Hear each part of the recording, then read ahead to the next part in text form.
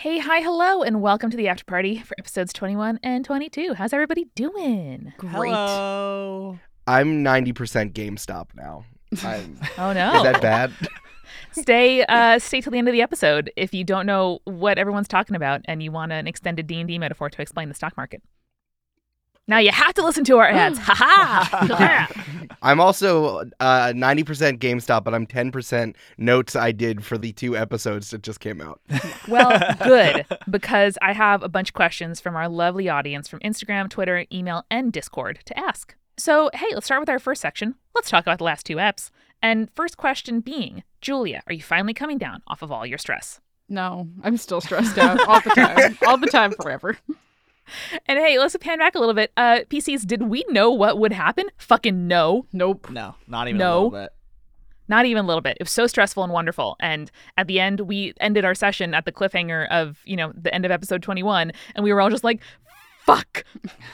I do appreciate, I think my favorite part was, even though there were both cliffhangers in that one, we got to redo you going through the window at the end of that episode, and then we redid it in the second one. It's like truly if it was like a comic book and then you did another comic book, and they're like, no, we have to do this again. We have to fall through the window once more to put you where you're going to be. Exactly. I wasn't sure if you were like just making a joke at the beginning of the episode, Eric, but it was too funny to not include, so I had to keep it in. I was making a joke. Like, everyone knows I'm the worst at starting episodes. So I'm just like, you know what we're going to do? We're going to do the same thing that we did at the end, but just a little bit different.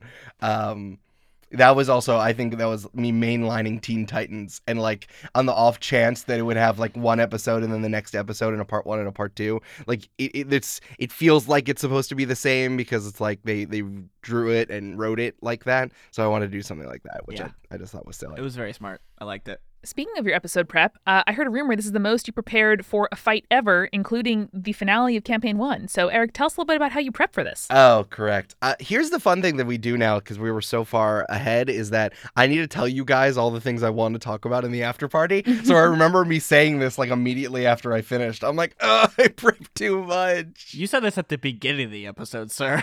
You did. I said it a lot of times. I said it many times. You were very proud, and you should be. It was a great fight and a great episode. Thank you. I want to start with this because I just talked to Brandon about this before. Initiative frustrates me. This is something just as podcasters is like initiative is like the exact opposite of what we do in audio, in that like we take things that might be slow and we make it faster and we make it feel very smooth. But initiative, like since one round is six seconds, I personally am like, oh, I wish we could move faster, but inherently we're not moving faster. It's like we're in slow-mo intentionally so that we can have all these different moves. And like I know that we do it better than nearly everyone else. Because Brandon edits it so seamlessly and takes out all of our dumb questions and does bits and boobs and sound design. Did you say bits and boobs? Yeah, yeah. Oh, no. That's how good it is. But like it's still, I only run initiative when we need it, and like this needed it because there was a lot happening, but also like maybe this is just my own fault. I'm just like, oh, initiative. Oh. But I guess it was really tension filled, and it is so complicated to me, and what I see as someone who consumes so much D&D media and as a DM and want to entertain you and the audience, that it's like you need to make initiative so complicated that it is entertaining and stressful and has tension, but that requires me to run like 10 NPCs at the same time. And like that is just like, that's the real tension that I have here. Not that it's not good, but like I feel a type of way while running it, and I don't know if that matters or whatever that means while we do it. It also has the benefit of it gives each of us something different to do in each fight, rather than just being like, oh, there's one bad guy. Okay, I guess we're all fighting this one bad guy, and we're just going to take turns hitting this dude. But I liked that we each had like a different mission in this fight. It felt like really tangible, and also kind of highlighted the fact that Val was separate from Preserver and Killanova. Yeah. Mm-hmm. I also think, like, I wonder if because you have so much stuff to do in your head, Eric, if it feels so much faster to you while you're playing, and then you listen to it and you're like, oh, wait. Yeah, 5,000%. It is the combination of me running the game and then also wanting to say funny things at the same time. Yeah. And I feel myself saying it out loud when I'm switching in between. Like, I can hear myself looking at my notes and then hearing, like, when one of you says something and I'm like, oh, wonderful, nice, I love it. And then I'm looking back at my notes. Yeah. And I'm just like, yes, that is 100% what it is. That's a great observation because for me listening, I'm like, I don't, in the moment, it can sometimes feel if initiative is not that dynamic that you're just kind of waiting for your turn. Or if everybody, like a Dynamax Poke Battle, is like there's 4 people just hitting the same baddie and like not a lot is changing. It can feel like you're just waiting for your turn to happen. But during these initiatives, like I'm listening to you guys, like what you do changes what I will do. What the NPCs do changes what I'm going to do. So it really is like very in the moment and very tension filled, the experience of playing. And I think that is more similar to the experience of listening than Eric, you running it and being like, okay, like I am going through all my steps and I have to move everybody and then I have to move them again. Yes, I think that's just how I feel, and I'm so happy that you heard all of that. Yeah, and also when we do big fights like this, there are objectives that are almost never kill this person. Because, like, especially in a modern world, and especially in superhero stuff, like, making someone go down to 0 HP is never the goal. And I thought this was really fun because seeing how everything moved. And you all did really interesting stuff that I was not anticipating. Like, I think that this was, Brandon, the stuff that you did was really, like, supporting. It was Brandon ran support, like he did AoE shit and pulled focus, and Aggie tricking Aunt Min I 5,000% didn't see coming. And then Val's incredible rolling and dealing with the YouTubers were also like was something again I didn't think would happen, and even under the influence of the painting was just very interesting. Eric, you know what I didn't see coming? The fucking painting. Yeah. Didn't see that one coming. Oh, and this is a very good follow-up question. How did initiative like influence how things went? Like, did the order of initiative change the way you thought the fight was going to go? This is from Bern Kernder on Insta. Sure. Here's the thing. Milo, if you did not go first, you would have gotten Gangland style destroyed. What you said at the end of 21 when we were done, you were like, well, I hope they don't kill me like mobsters. And I'm like, they should kill you like mobsters. Literally, I have this. So what I did, my initiative, like I did before, I rolled ahead of time to give everybody like intention, things they will do in the first round, and then I can adapt as it goes. So the first thing that I wrote down was, for the YouTubers, if they go first before shit happens, they'll be live streaming everything, and the mobsters in the People's River will not like that, so that came into play. After that, I had Aunt Min. Aunt Min was going to make everyone look at the painting. The People's River, they were going to just bail like they did. If any of the mobsters, Aunt Min, Salamone, or the crowd of mobsters went before Milo, they were going to get an assassinate, like a rogue style assassinate on you and get advantage because you were grappled. And they would get like, I think I have the actual amount written down, but like 60-10 straight up. Oh my God. Just on you. With your reduced HP, that would have been very bad. Yeah, you probably would have died. It would have been neat, though, to be a literal ghost in this campaign from then forward. Oh, here we go. Yeah, I have 60-10 lightning damage if they're persuaded to take out Milo. And that would have been either the mobsters or the People's River. If they were persuaded by Aunt Min, they would have done something different instead of just bailing. They would have done it to you. So either the People's River or the mobsters would have taken Milo out. But Brandon rolled nat 20, and I guess there goes all of my plans. You know what? Usually I am pro, hey, roll low in the initiative, because then you can see what's going to happen. But in that case, that was the best nat 20 you probably could have rolled, Brandon. Yeah, my first reaction was like, Brandon, you wasted a roll like this on initiative? You did say that in the episode. It worked out. Yeah. Yeah. I think I even said that too. I was like, Brandon, you're wasting it on this. Come on. I heard myself go, like I heard myself go, well, good roll, Brandon. Look, guys, I get 6 natural 20s a year, and I don't get to play them when they happen. One every 2 months.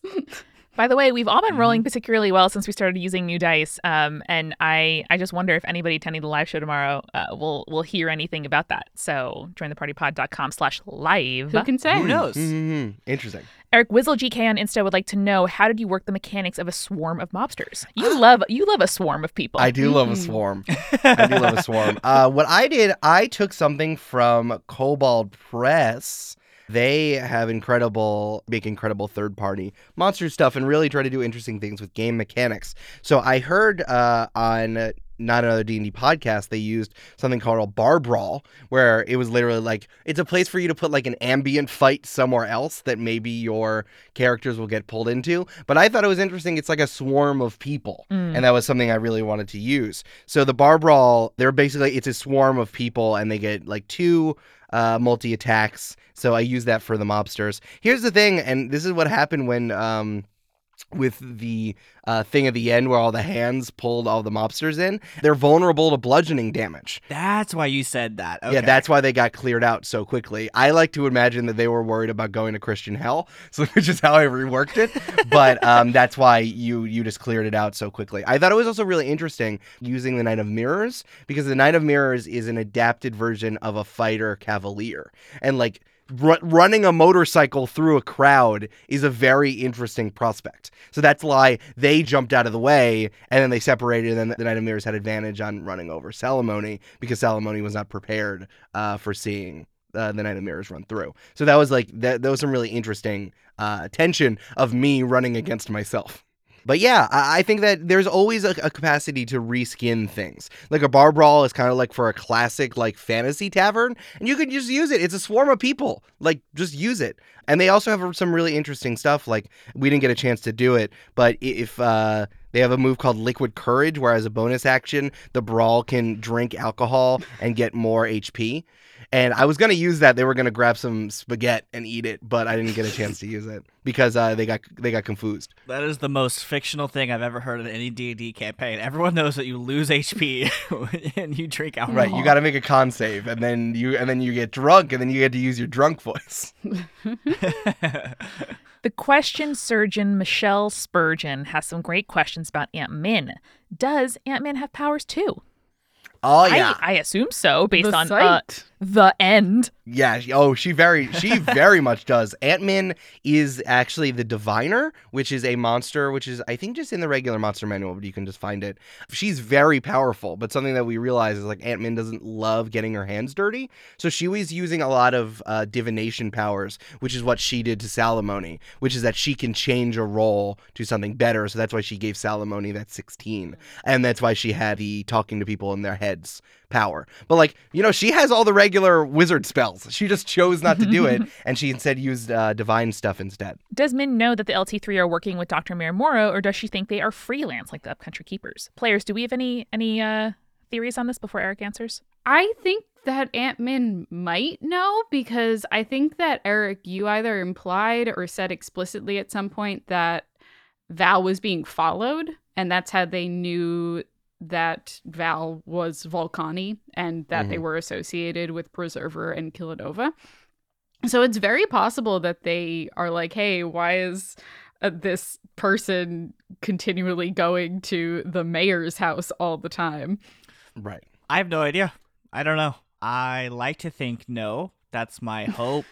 But she also can control people with her mind. Yeah. So who can say? Control? Not really. She gonna see what you're Suggest. thinking. That's you. You confused Aunt Min with Killanova again.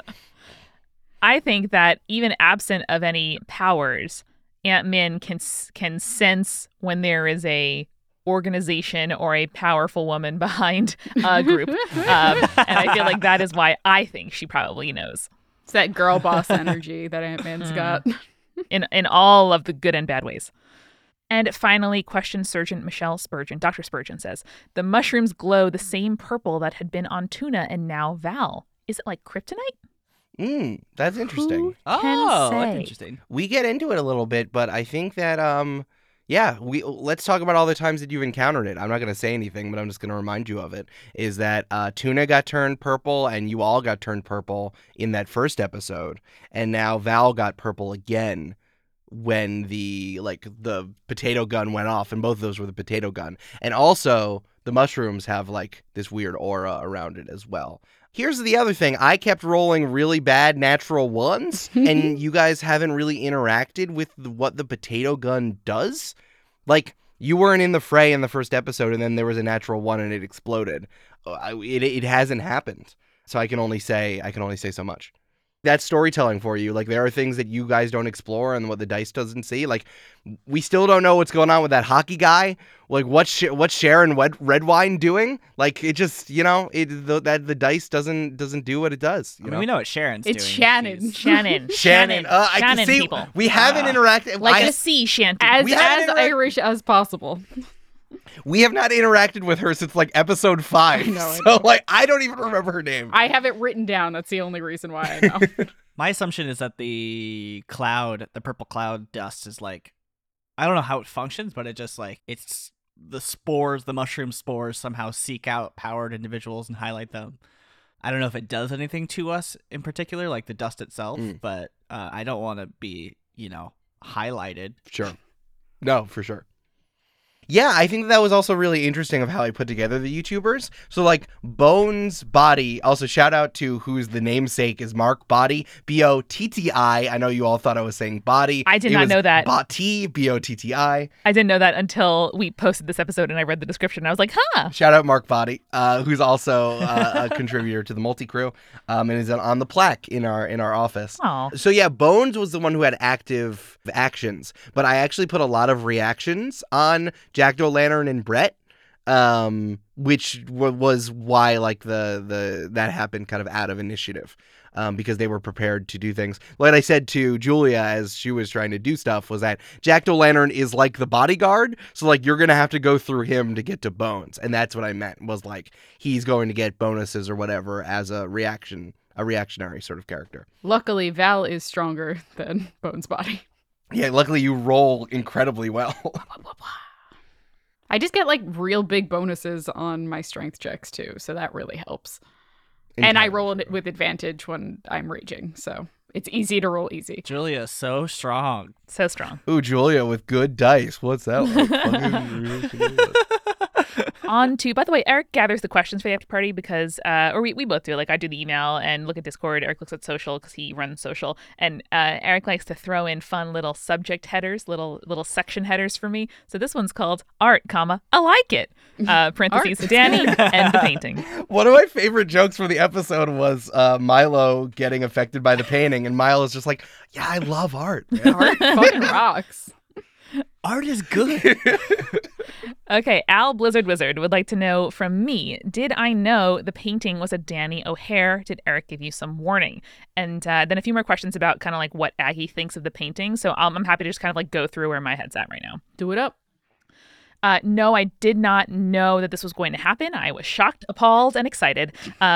I just heard the word painting and put, 2 and 2 together, having just introduced Danny and kind of alluding to the fact of his power. Eric and I talked in advance, I think we said on the last after party, about Danny having some kind of power. It's related to his work, like some kind of influence over people or helping them feel something extra when they look at his painting. So no, I was super surprised. I just kind of assumed, and it was thrilling, and I felt shame, like my own sibling had done something wrong, and then excitement to explore this in the space. Jamie asks if Danny knows or cares if one of his paintings fall into the wrong hands. Are we going to have a family super fight? Do the critics and public actually like his work, or is he influencing them? And I don't know. I think they're actually good.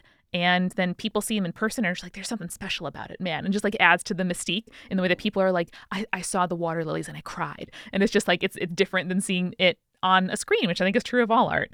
And yeah, I sure hope that Danny doesn't know it fell into the wrong hands. I sure hope, as Amanda Maz asked on Insta, that it wasn't commissioned and that he did not like actively take a job from the mob. But I think that's Aggie's worst fear. And so this is definitely something that she's going to have to follow through on and kind of track down.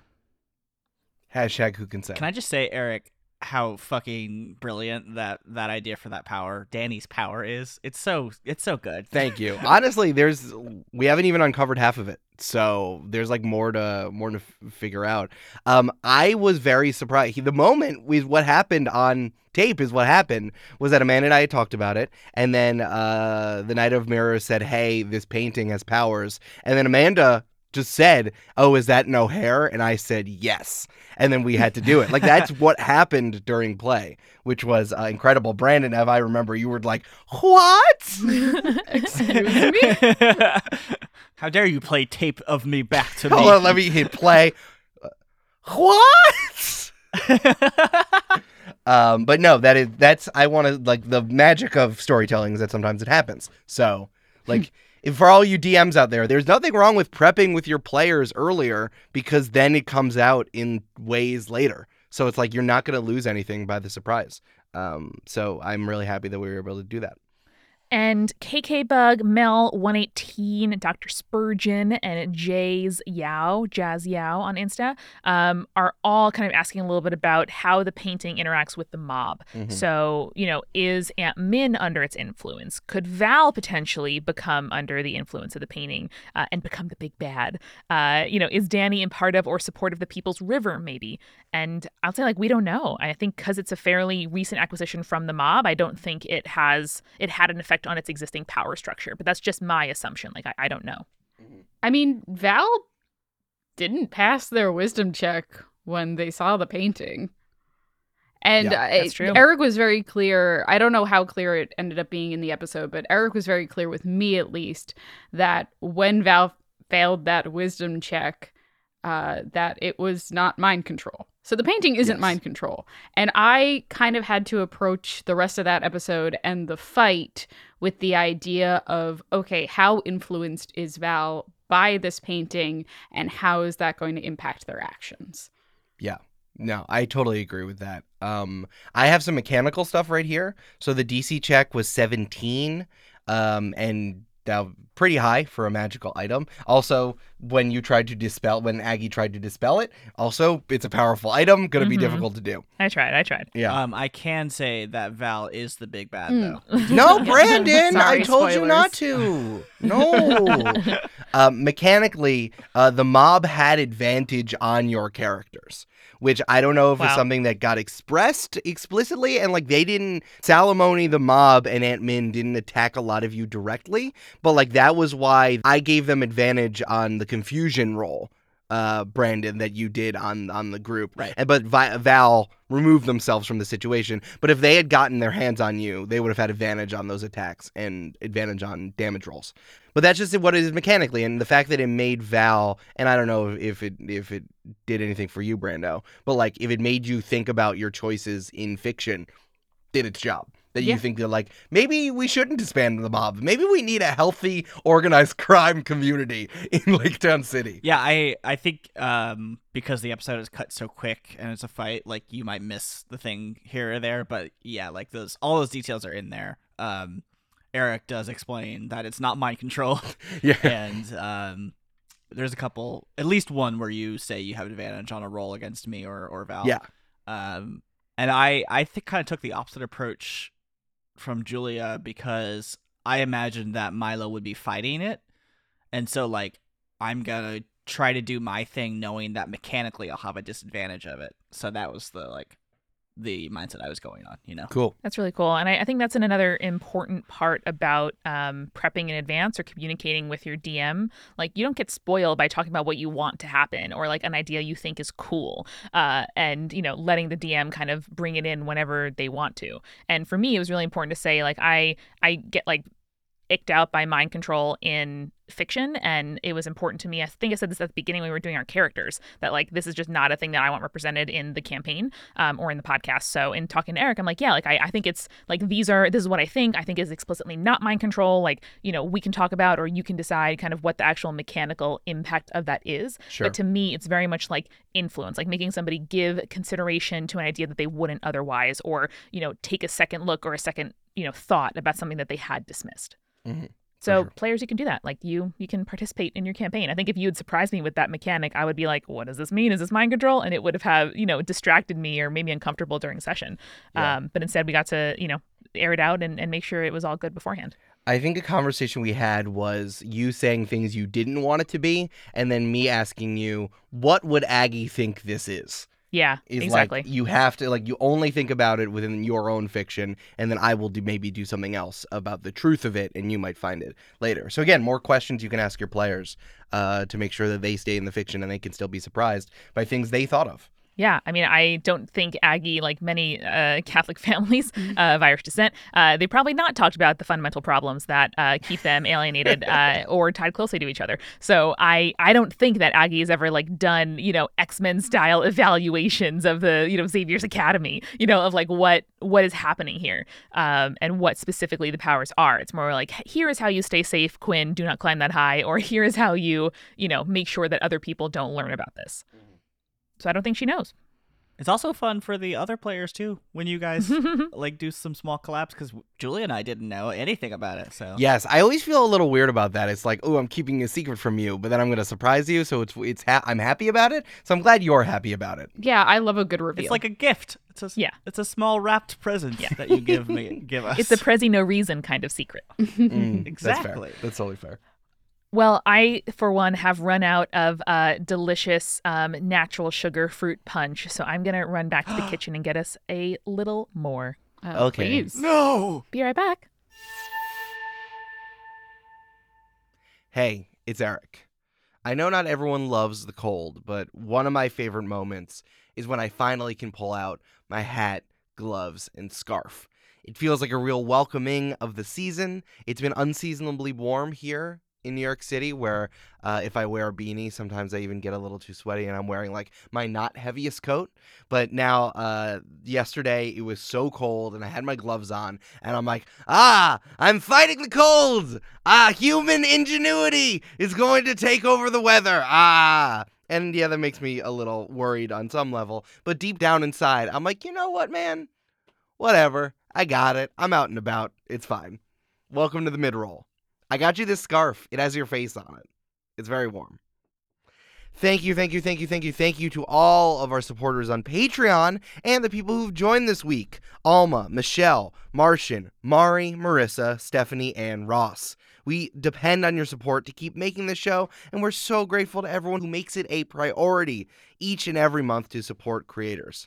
If you want to be a part of our Patreon family, we're always looking for more people to come in. You got our Discord, you get NPC backstories, you get exclusive games that we play with our friends, and all the other stuff that we've been making for 4 years. So if you're able, please do and join for as little as $5 a month at patreon.com/jointhepartypod. And if you haven't checked your Patreon in a while, make sure you do. Some of you, many of you, are still on the old tiers and you don't get any rewards. So switch it, please. I don't know if you heard, but if you're listening today or tomorrow, then you can come and join our live show. We're doing a live show, our first live show of Campaign 2. We are doing a one-shot set in the world of Lake Town City, featuring our lovely PCs, February 3rd at 8 p.m. I've gotten very, very into streaming over the last few months, and I want to show you all the little dips and dupes that I've been working on. And we have some pretty exciting things that we're going to share. Maybe some merch, some new merch that you all have been waiting for, and maybe some exclusive merch just for the live show. Who knows? Your ticket also includes a VOD copy of the show, so if you're listening to this on, say, February 4th, you can still go back and buy the thing, or you can buy it now and then watch later. That's how VOD works. It is on demand, truly. So come on, buy your ticket today at jointhepartypod.com/live. February 3rd, 8 p.m. or afterwards with that VOD, jointhepartypod.com/live. Do it. This episode is brought to you by Magic Spoon. I am something of what you would call a cereal enthusiast. I follow our cereal, one of the cereal subreddit. I listen to The Empty Bowl, the wonderful show that Justin McElroy and Dan Gobert co-host, all about cereal and emotion, because I really like cereal as breakfast food. I love breakfast food, but the fact that cereal is very diverse and unique and flexible as a food that you can eat it at, say, 8 a.m. or 2 a.m. is what I like so much about it. And Magic Spoon is going to help you if you want something that's a little healthier than your chocolate bunches of oats sugar bombs that has like a badger holding a hockey stick on the front, and his name is Chonky.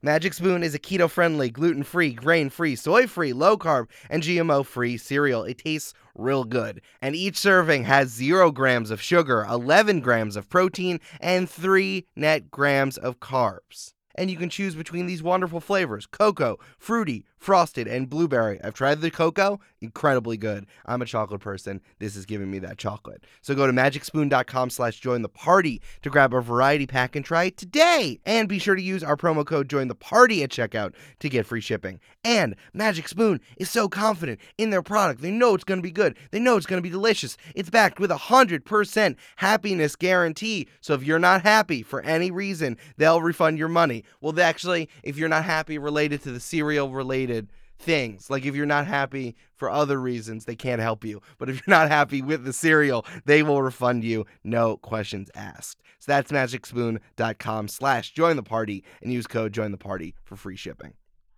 Finally, we are sponsored this week by BetterHelp, a secure online counseling service. And, listen, I've said a lot of stuff about BetterHelp on these.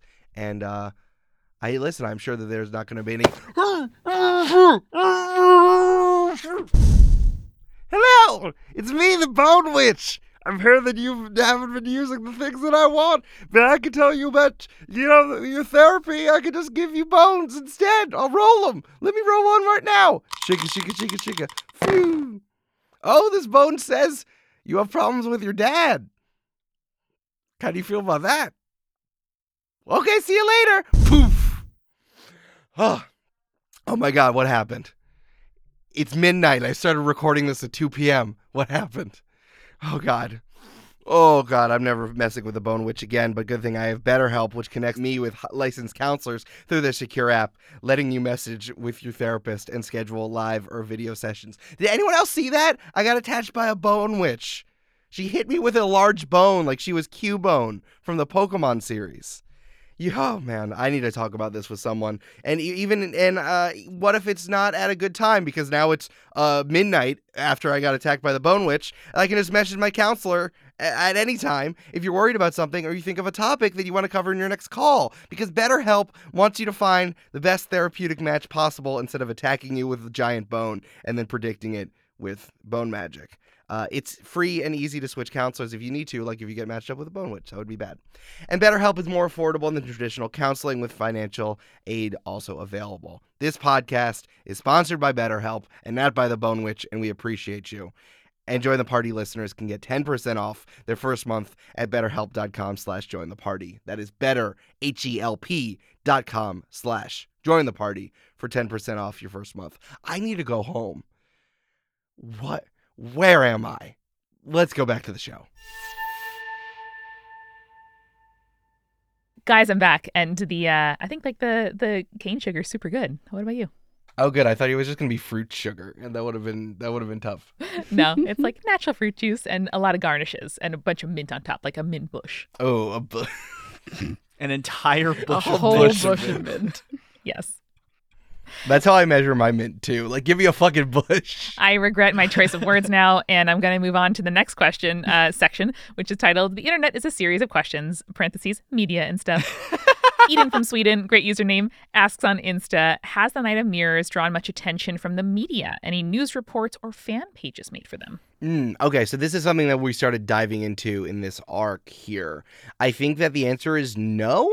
This is very much like the Batman that exists in Gotham, but not the Batman that we understand as people reading Batman comics. Like, I think that there's a fear of Batman and people don't know who he is. But there's a lot of like keeping it under wraps. The idea, I think, that maybe he wants to project just happens in the city, and that's how I feel about the Night of Mirrors. The Night of Mirrors just drives around, does it for the I don't want to say the love of the game, but just like does it because they're compelled to do it. Question surgeon Michelle Spurgeon said that the Upcountry Keepers are freelance, which is 100% how I view them in my head. They just have like really lucrative contracts and like have worked with the city, which is I really like. But something that we're talking about here, and I think that you guys are exploring a little bit as the LT3 trying to figure out your social media biz, is that like you do need to put yourself out there, and if you don't put yourself out there, it's kind of like, well, that's some weird shit happening in the city, but whatever. I guess, I don't know. Speaking of which, Mia Schloss on Insta asks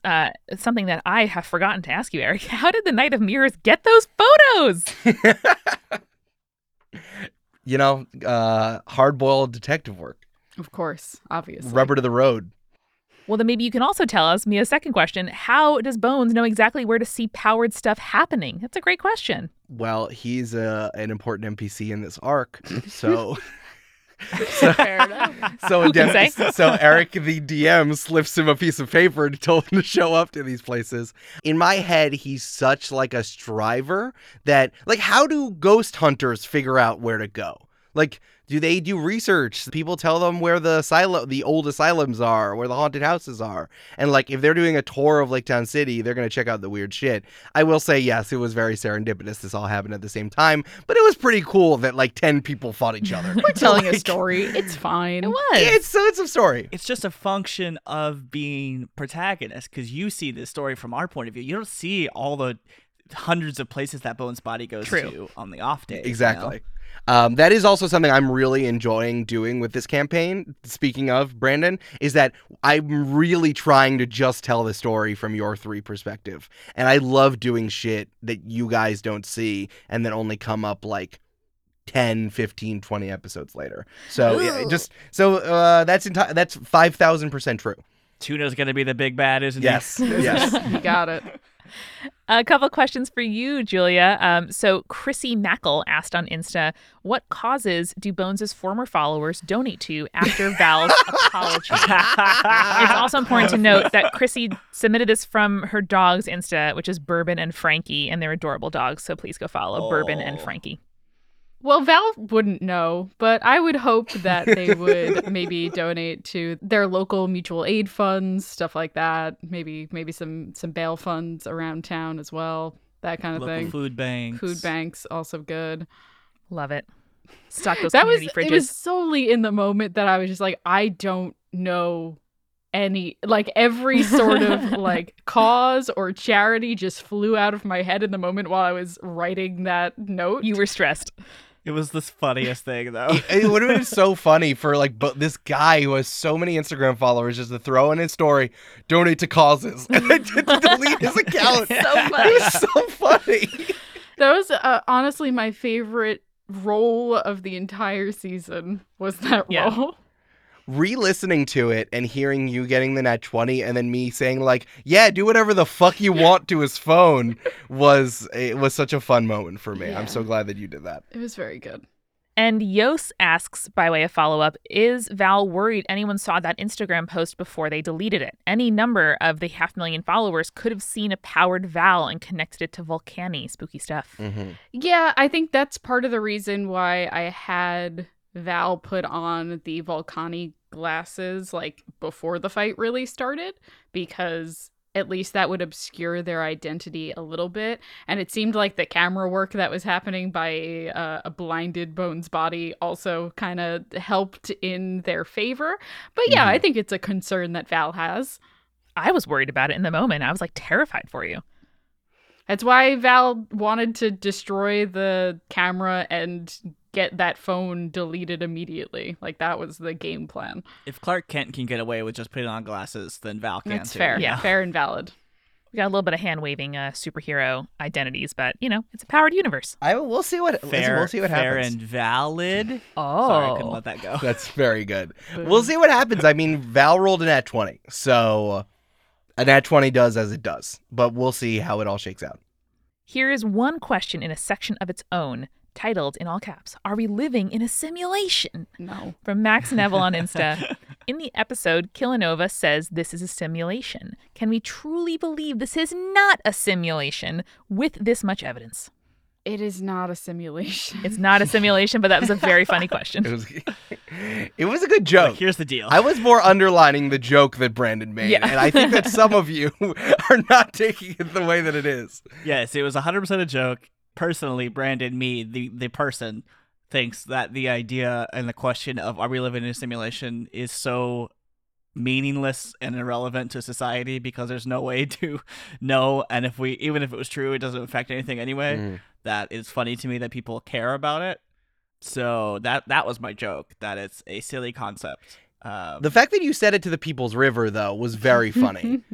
Like, they have such weird, like, the dichotomy between them being, like, big old neo-hippies, but also technologically fluent is 100%. Like, that's the fucking Venn diagram circle of people who believe it's a simulation. Yes. 100%. Yeah, it's like if Elon Musk was a vegan. So if you combine Grimes and Elon Musk, you get the People's River. There it is. Yeah.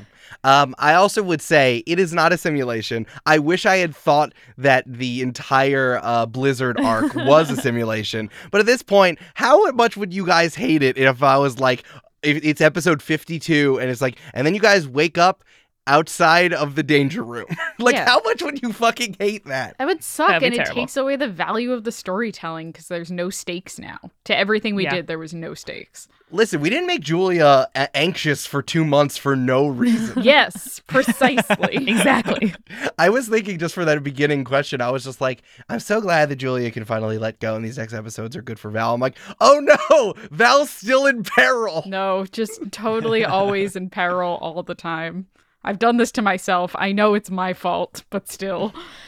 All right, here are some game and character questions. Brandon, Hakuna Your Tatas asks, with Milo being so jumpy, how many times has he nearly used the anti-supernova balls and turned incorporeal when he hears, like, I don't know, a door slam? I mean, constant. Yeah. I don't think it's nearly. I think he has used them on multiple occasions.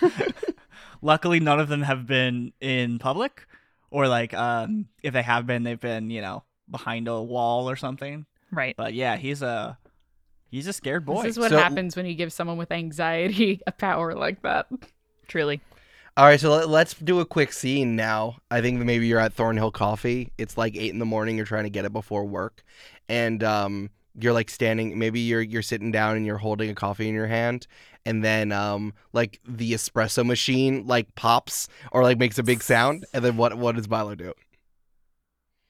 He goes, "Ah!" and then reaches in his hand for the supernova balls and just like lightly touches them, so his hand starts to go incorporeal, and the coffee falls from his hand and Oh, shatters. bud. But then he releases it, Oh, and so everyone bud. just thinks he dropped his coffee. Mm. I think you tip the baristas 100% every time because this happens a lot. Hey, there's that jumpy guy who tips really well. He tips really well because he is under the impression that if he tips really well, he's getting a better deal, Okay. but because he'll get a free coffee every now and again, but ultimately it just evens out anyway. Milo gets like an old espresso. It's like, do you want this? We made it 2 hours ago, and he's like, nice. The thing is, I remember every Yes. time that's ever happened to me. That's true. That's totally true. Jenna B asks, what is your favorite spirit surge outcome / consequence? No one was specified, so everybody can jump in here. Like that's been shown, I assume. Yeah. I like number 2. We haven't rolled a 2 yet. I like the one where Milo lights on fire and all of his clothes burn away. That's That a was fun very one for me. funny. Yeah. I like all of them. I don't know. Like I like the one that happens next. That's my answer. I think if the panther hadn't happened in episode 1 and that just like happened during a fight, I would scream. I think that would be so funny. I think my favorite is the Panther as well, because that one I think had the most complicated spellcasting involved, because it was a polymorph spell and it got cast on you, but then you resisted it, so then it bounced to Tuna and Tuna failed, and that's why Tuna turned into a panther, and that's why the panther ran around the city, and that's why people are like, there's some weird shit happening in Lake Town City. So that one is kind of like the most like dominoes falling. Like if we had that meme of like the small domino to the big domino, it's like Brandon wanting a spirit surge table to anti-superhero sentiment in Lake Town City. Oh no. Just for everyone who didn't hear them, Eric did say Tuna accidentally resisted the thing. Tuna definitely didn't want to be a panther. Tuna's deepest desire was becoming a panther. So it accessed something deep inside Tuna. Mm-hmm. Here's the thing, I think Brandon does think Tuna is the big bad. They are the big bad to Milo for sure. 100%. Locktera on Twitter asks, I know Val might have issues picking just one, but I'm curious what dishes top the lists for everyone, Dr. Miramaro and January included. Just solely Italian dishes or just dishes in general? I think just dishes in general. Like, I think Aggie's a soft spot for Irish soda bread, even though it is too crumbly and she does not understand why it is a thing. You're supposed to eat it with coffee. And it was made when there was no yeast and little fat available in Ireland. So it's like, it is a function of itself, but that's why you smother it in butter. I hate it when there's no yeast and fat on my island. It's such a bummer for me. I think Milo's really into chilaquiles. He likes nachos for breakfast for sure. Oh, hell yeah, dog. Nice. It's lasagna. I don't know if this. Well, Des likes whatever Des eats once a day. That's Nice. Des's favorite food. Yeah. Des loves Soylent. That's his favorite food. Oh no, Des. And January, of course, loves carrot-related flavors in foods. Carrot cake, carrot juice, just little carrot nibbins. Baked carrots, Glazed carrots, baby carrots, carrot dip. long carrots, which is the adult carrots, Rainbow the opposite carrots? of baby carrots. Carrot top pesto. Oh my god. Love it. What is each of our ideal burrito? Giant Eggs would love to know. Our characters Oh, I have personal? characters. Immediately Our the answer for this. You're welcome to opine on burritos if you want to, but our characters was the question. Oh, okay.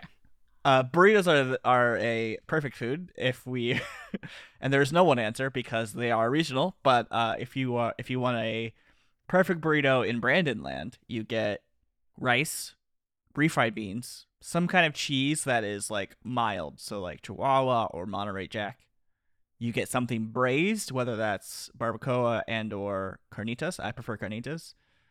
Pico, salsa verde, and queso if you want it, but also if you get chips and queso on the side, then that's fine. Yeah. Yum. Val goes for whatever the abuelita who is running the place suggests and just gets extra spicy, whatever it is. That's fair.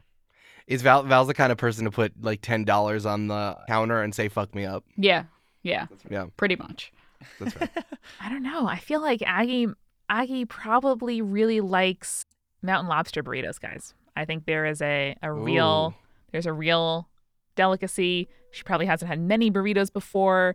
And I think the mountain lobster is what she goes for when she goes for it. I'm Ooh, picturing seafood it as kind burrito. of like a lobster roll, but in burrito Yeah. Yeah. form. I think that's the gambit. Okay. I love that. Yeah. Maybe it's cold. I don't know. I could fuck up some fish tacos, but with mountain lobsters. That'd be be pretty good. Yeah. Oh my god, shrimp tacos or something like that. Oh. Give me a breakfast. This is Eric. I want a breakfast burrito at all times. But fucking What's on it? sausage over bacon. I like American or cheddar if it's gonna be a Correct. breakfast burrito. And then I would go with either guac or salsa. I think that or sour cream. I feel like too much wet because eggs are already kind of Correct. inherently wet if they're hot, and if they're cooked well, they're already kind of wet. So just don't put too much wet on it. But like put in as many potatoes as you can physically shove into that thing. Correct. These are all correct choices, and Eric, I've never felt more connected to you. Listen, I'm like so into Texas food now. Like after going there officially so many, like a few times now, I'm like, good, Texas barbecue, check. Breakfast burritos, check. That thing that Mike didn't thought a knish was, but a kolache. Those are fucking Kolache. tight. They're also great. Like I'm totally there for it. You're all my friends and you're welcome. You put some like shredded barbecue beef and or pork in that breakfast burrito. Fuck You me gotta up. Fucking Yeah. Pulled pork and eggs is like my thing. I'm still like such a sausage person because I never grew up eating pork. So like the taste of pork is still strange. I would just say strange. It's still like not a comforting taste to me. I know it's delicious, but I would much rather have beef, and sausage to me is the closest thing to beef because it's like hearty in that way. So that's why I always get sausage, egg, and cheeses like on my bodega here. Like I'm like not a bacon person. I'm not a pulled pork person because like that taste and the crunch I'd rather get from something else. Like that's not what I want from my meat. I respect it. Let us now extend our opinions to pasta. Jess V877 says, if the PCs were to pick a pasta dish for their last meal, or just favorite pasta dish, I would say, what would it be? Val manicotti with a traditional red sauce, chicken piccata, one giant raviolo, and then the exact same phrasing as the previous question from Locterra. Coincidentally, I know Val might have issues picking just one, but I'm curious what dishes top the list for everyone, as well as Dr. Mayor Morrow in January. It is their grandma's lasagna. That's it. Yeah. Yeah. That's real. I saw a video, you know the egg yolk ravioli? Oh, yeah. Where you like just put a single egg yolk in a ravioli. I saw a video, I think it was maybe about Appetit, where they did it with a ostrich egg yolk. Oh, yeah. I think Okay. that's what Milo would want. So big it's kind of disgusting. Milo's like, what if big egg? Now slaps it out of his hand. No. I think Aggie finds gnocchi magical. And is like, it's potato? Like, it surprises her every time. I feel like Dr. Morrow's like is a pesto stan. Like she, like in 1985, she's like, I hate tomatoes. Give me something else. Adirondack ramps. Yeah, and like she makes pesto out of all types of shit. So she likes pesto on whatever. Like she'll order something, but say like instead of red sauce, make it pesto. Whatever you have. Is that because Dr. Morrow couldn't like come up with a tomato alternative or something? Is she just like have a forever grudge against tomatoes? Yeah, she did a lot of food science, and she's like, what? But tomatoes, there's too acidic, and there's too many C's. Ugh, fine. And then finally, a podcasting question. This is from Carmen Osborne. You guys had talked about My Hero Academia a few times, and listening to Aggie and Val talk about their new level features and some of the attributes of their costumes. I wondered if whether either of the players noticed the similarities to Deku and Bakugo. Is that how you say it? Yeah, Bakugo, yeah. Bakugo. Coming to the conclusion while I was driving, I was almost literally vibrating, waiting to get home and ask. You guys are great. Not until you pointed it out, to be quite honest. I did not know until you pointed it out, and then I was like, hey, yeah, wait a second. Wait a second.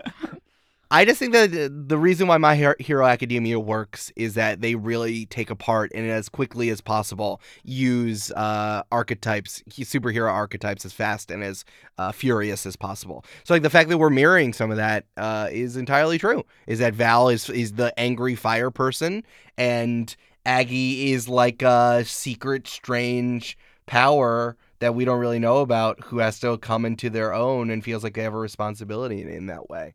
And since they're not set up against each other, it's kind of interesting. Aggie cries less too. Yes, very much so. But no, I think that's actually really interesting. Thank you for sending that question. And now we reach Spoily Corner, where we're starting, Eric, here with a PSA. You wanted to say something? Yeah. Hey, I can't tell you who the Knight of Mirrors is. I just can't. I'm sorry.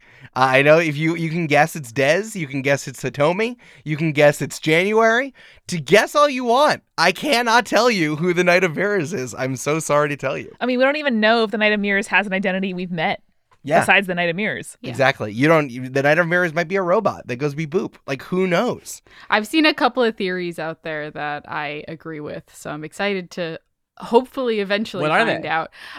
We've talked about it on the show before, but someone else I saw mentioned that they think that the Knight of Mirrors might be a wheelchair user or disabled because of the fact that they didn't get off the bike, Milo, when you heated the metal.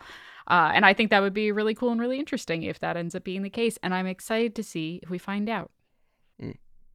I can't tell you. I know. It's fine. It's fine. I don't can't expect you say? to tell me. I want to be revealed in the story in the fiction. Yeah. Listen, keep guessing, y'all. But I'm just not going to tell you. I bet it's not someone we've met yet. I bet it's a new person entirely. That's my bet. I agree. Mixel91 on Insta asks, whatever happened to the giant mountain lobster?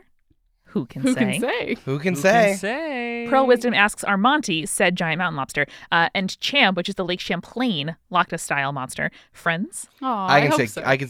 Yeah, definitively, I can say yes. Cute. Okay, good. Maybe they're dating. Do you think they're dating? I don't know, Maybe. Brandon. Maybe. Someone write some AO3 fanfic Monty, of Monty and slash Champ Champ. dating. Yeah, Yeah. please. So enemies to lovers, slow burn, 500K. Joe, Eric, you say that like I haven't read fics like that before. It's not a joke. It's a thing I'm saying. True. Well, Joe Minoki here has a spoily corner question just for Eric. Oh. What the fuck, man? Valid. Truly, who can say? And hold on to your butts if you're saying what the fuck now. At the end of the last episode that we recorded, I asked that same exact question. Of I literally Eric. screamed at Eric at the last recording that we did. I screamed, how dare you? That was episode 27. You Hold lied on to your butts, us. people. Yep. That's true. I'm a liar. I'm a bad boy. And who can say why? Violet Weasley asks, is Tuna changing ever since they got caught and rescued? Milo picked them up in this episode and Tuna, quote, felt different. Could this be Tuna moving on or coming back to life? Who can say?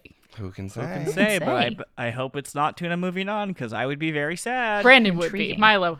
No, Milo would also be very. Look, Milo Okay. and Tuna have a contentious relationship, but they love each other. Well, I don't know about Tuna, but Milo loves Tuna. And we are closing here with a spoily corner within a spoily corner. So if you don't want to be spoiled, dear listener, for Kiki's delivery service, please skip forward 30 seconds.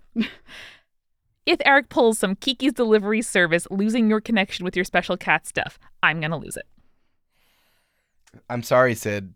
Who can say? Who can say? Who can say? I have no idea what any of those words meant. Who can say? Who can say? Brandon, go watch Kiki's Delivery Service. It's really good and it's What on is HBO that? Max. It's a Miyazaki film where a child Little Little Witch Witch becomes becomes a delivery person. Yeah. Oh, okay. We yeah, had it I'm on gonna go watch VHS that as now. a kid, and it had strong queer vibes, which I appreciate. It's incredible. It's one of the best Miyazaki films. So welcome back, Kiki's Delivery Service spoily avoidees. You should go ahead and watch it. It's really fun.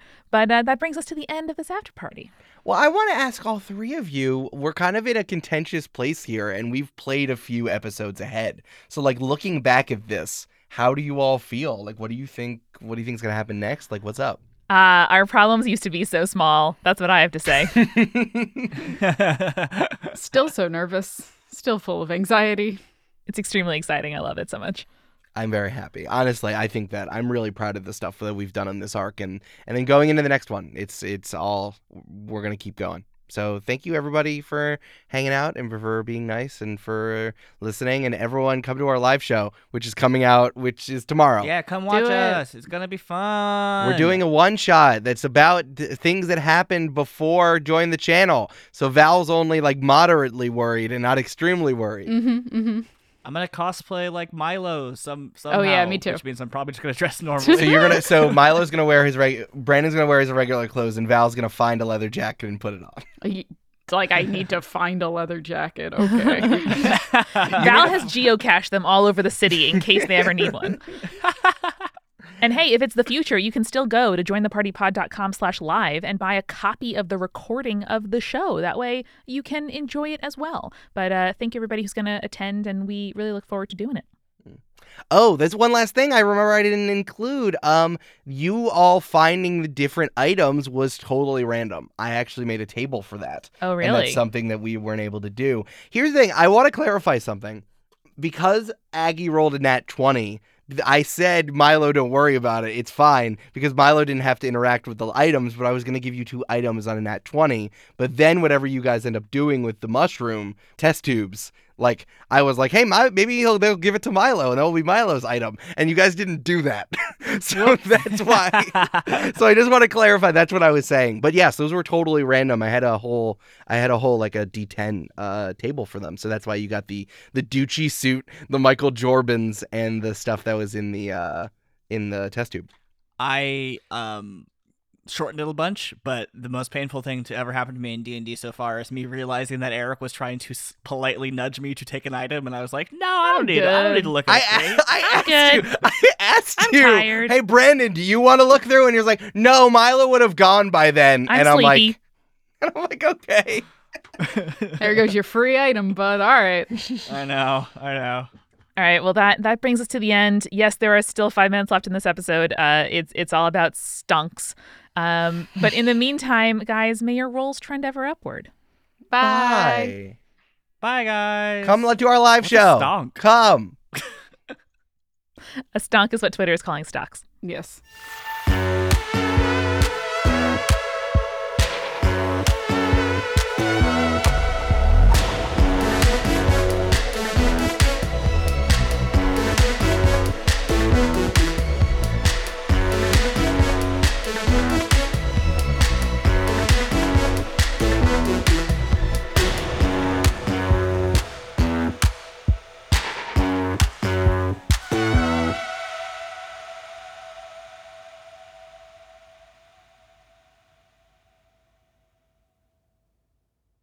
All right, so here's what happened. I I'd heard about the GameStop thing. It was already cresting at that point. The stock price was already at $250. And I'm like, all right, that's probably done. I poked around in there, and they were making a bunch of like oblique references to going to the movies. So there, I dug around, and the next thing they were doing was AMC. This was 2 nights ago at like midnight. AMC was at $8. I'm like, great. Here's what I'm going to do. I'm going to buy like $100 worth of stock, whatever. Yeah. I'm putting $100 up, whatever. I assumed that it's going through Robinhood, which is the easiest and fastest way. And I'm putting quotes around it because it's easiest and fastest. I said, Eric, if you're going to do this, let me just buy it on Vanguard. Like, I have a brokerage account. Like, I'll just do it. And he's Well, like, I didn't "No." want you to put yourself involved in it because it was this dumb shit, right? I put it in, I thought, okay, I'm going to buy $100 worth of stock. It's at $8. And it was after hours, I knew. So I'm like, oh, the call goes in at $8, whatever.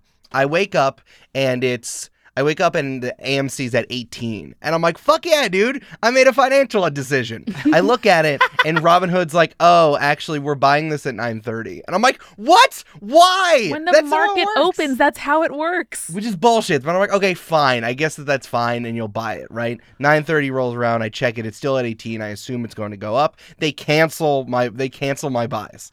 And I'm like, why? And they're like, too volatile. Sorry. I'm like, I'm sorry. I didn't know you were my fucking mom telling me to invest in Apple instead. You can't So I'm like, fuck name yourself Robin Hood and then pull shit like that. Exactly. So then I'm like, fuck you. All right, fine. I guess I'm going to have to buy things again, and it's going to have to buy it at 18, and I assume it's going to go up. I put in $100 at 10 a.m., and then they canceled it. And I'm like, just fuck you guys. I guess I'm not doing this. I checked it. AMC was up 300% yesterday. Ugh. And I'm just like, oh, so the thing that I knew, yeah, great. Because apparently I'm a small person and I have to be a giant financial institution in order to participate in this incredibly stupid fucking betting game we call the stock market. Literally, my mom has been telling me about this since I was 7, making my dad uncomfortable in front of her. And then they got divorced and I still thought that. Well, my brother now works at a goddamn hedge fund. So it's just like, what the fuck are we doing?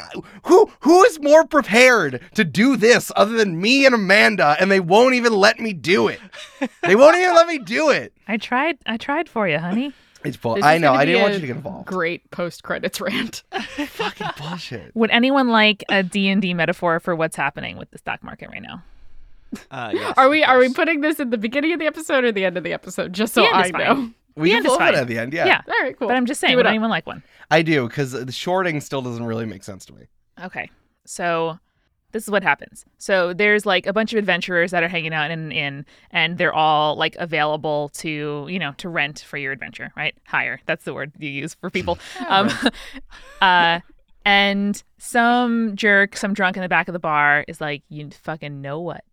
These adventurers, there's so many of them. They're so bad at their jobs. They are going to have to charge less and less and less to get hired. I bet the price is just going to keep going down. So what I'm going to do is I'm going to sell some tourist the right to hire those adventurers next week for like 5 gold. Like, I just know it. It's going to go down so far. And he hadn't actually reserved the adventurers yet. He's just selling someone else the contract and signing a contract and saying like, yeah, give me a little money now. I'll give you the right to buy these guys at 5 gold. And he's betting that the price is going to be like 2 gold. So the person will never use the contract because they can just buy him cheaper, and he'll just make that little bit of money that he made on signing the contract.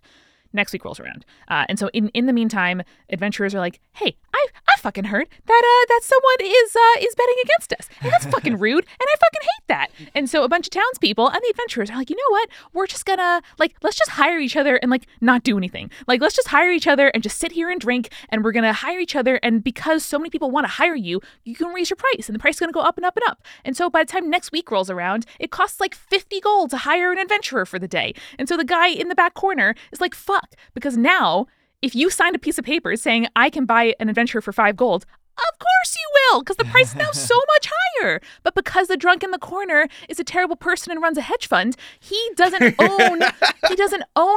buy him yet. So he has to go to the adventurers, book them for 50 gold, and then turn around and sell them for 5 gold to somebody else. So instead of making a little bit of money on an empty contract no one's ever going to use, because we make up financial instruments to sell to each other to just make money on the stock market, he loses 45 gold per adventurer.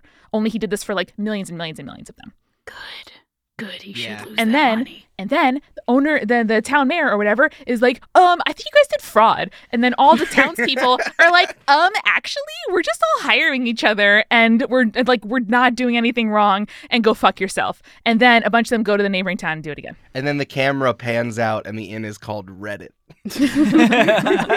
Are some of those townspeople jerks? Absolutely. Some of them support Trump, probably. But is the whole fucking system of financial instruments that allow people to make money for literally no value and exclude retail investors from the market and trick you into thinking that you have to pay somebody else to buy and trade things for you, and in fact you could just put your money in a fucking savings account?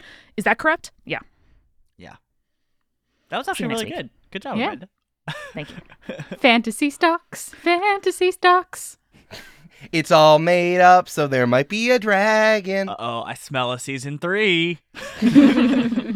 Okay. I smell a new podcast called Fantasy Stocks.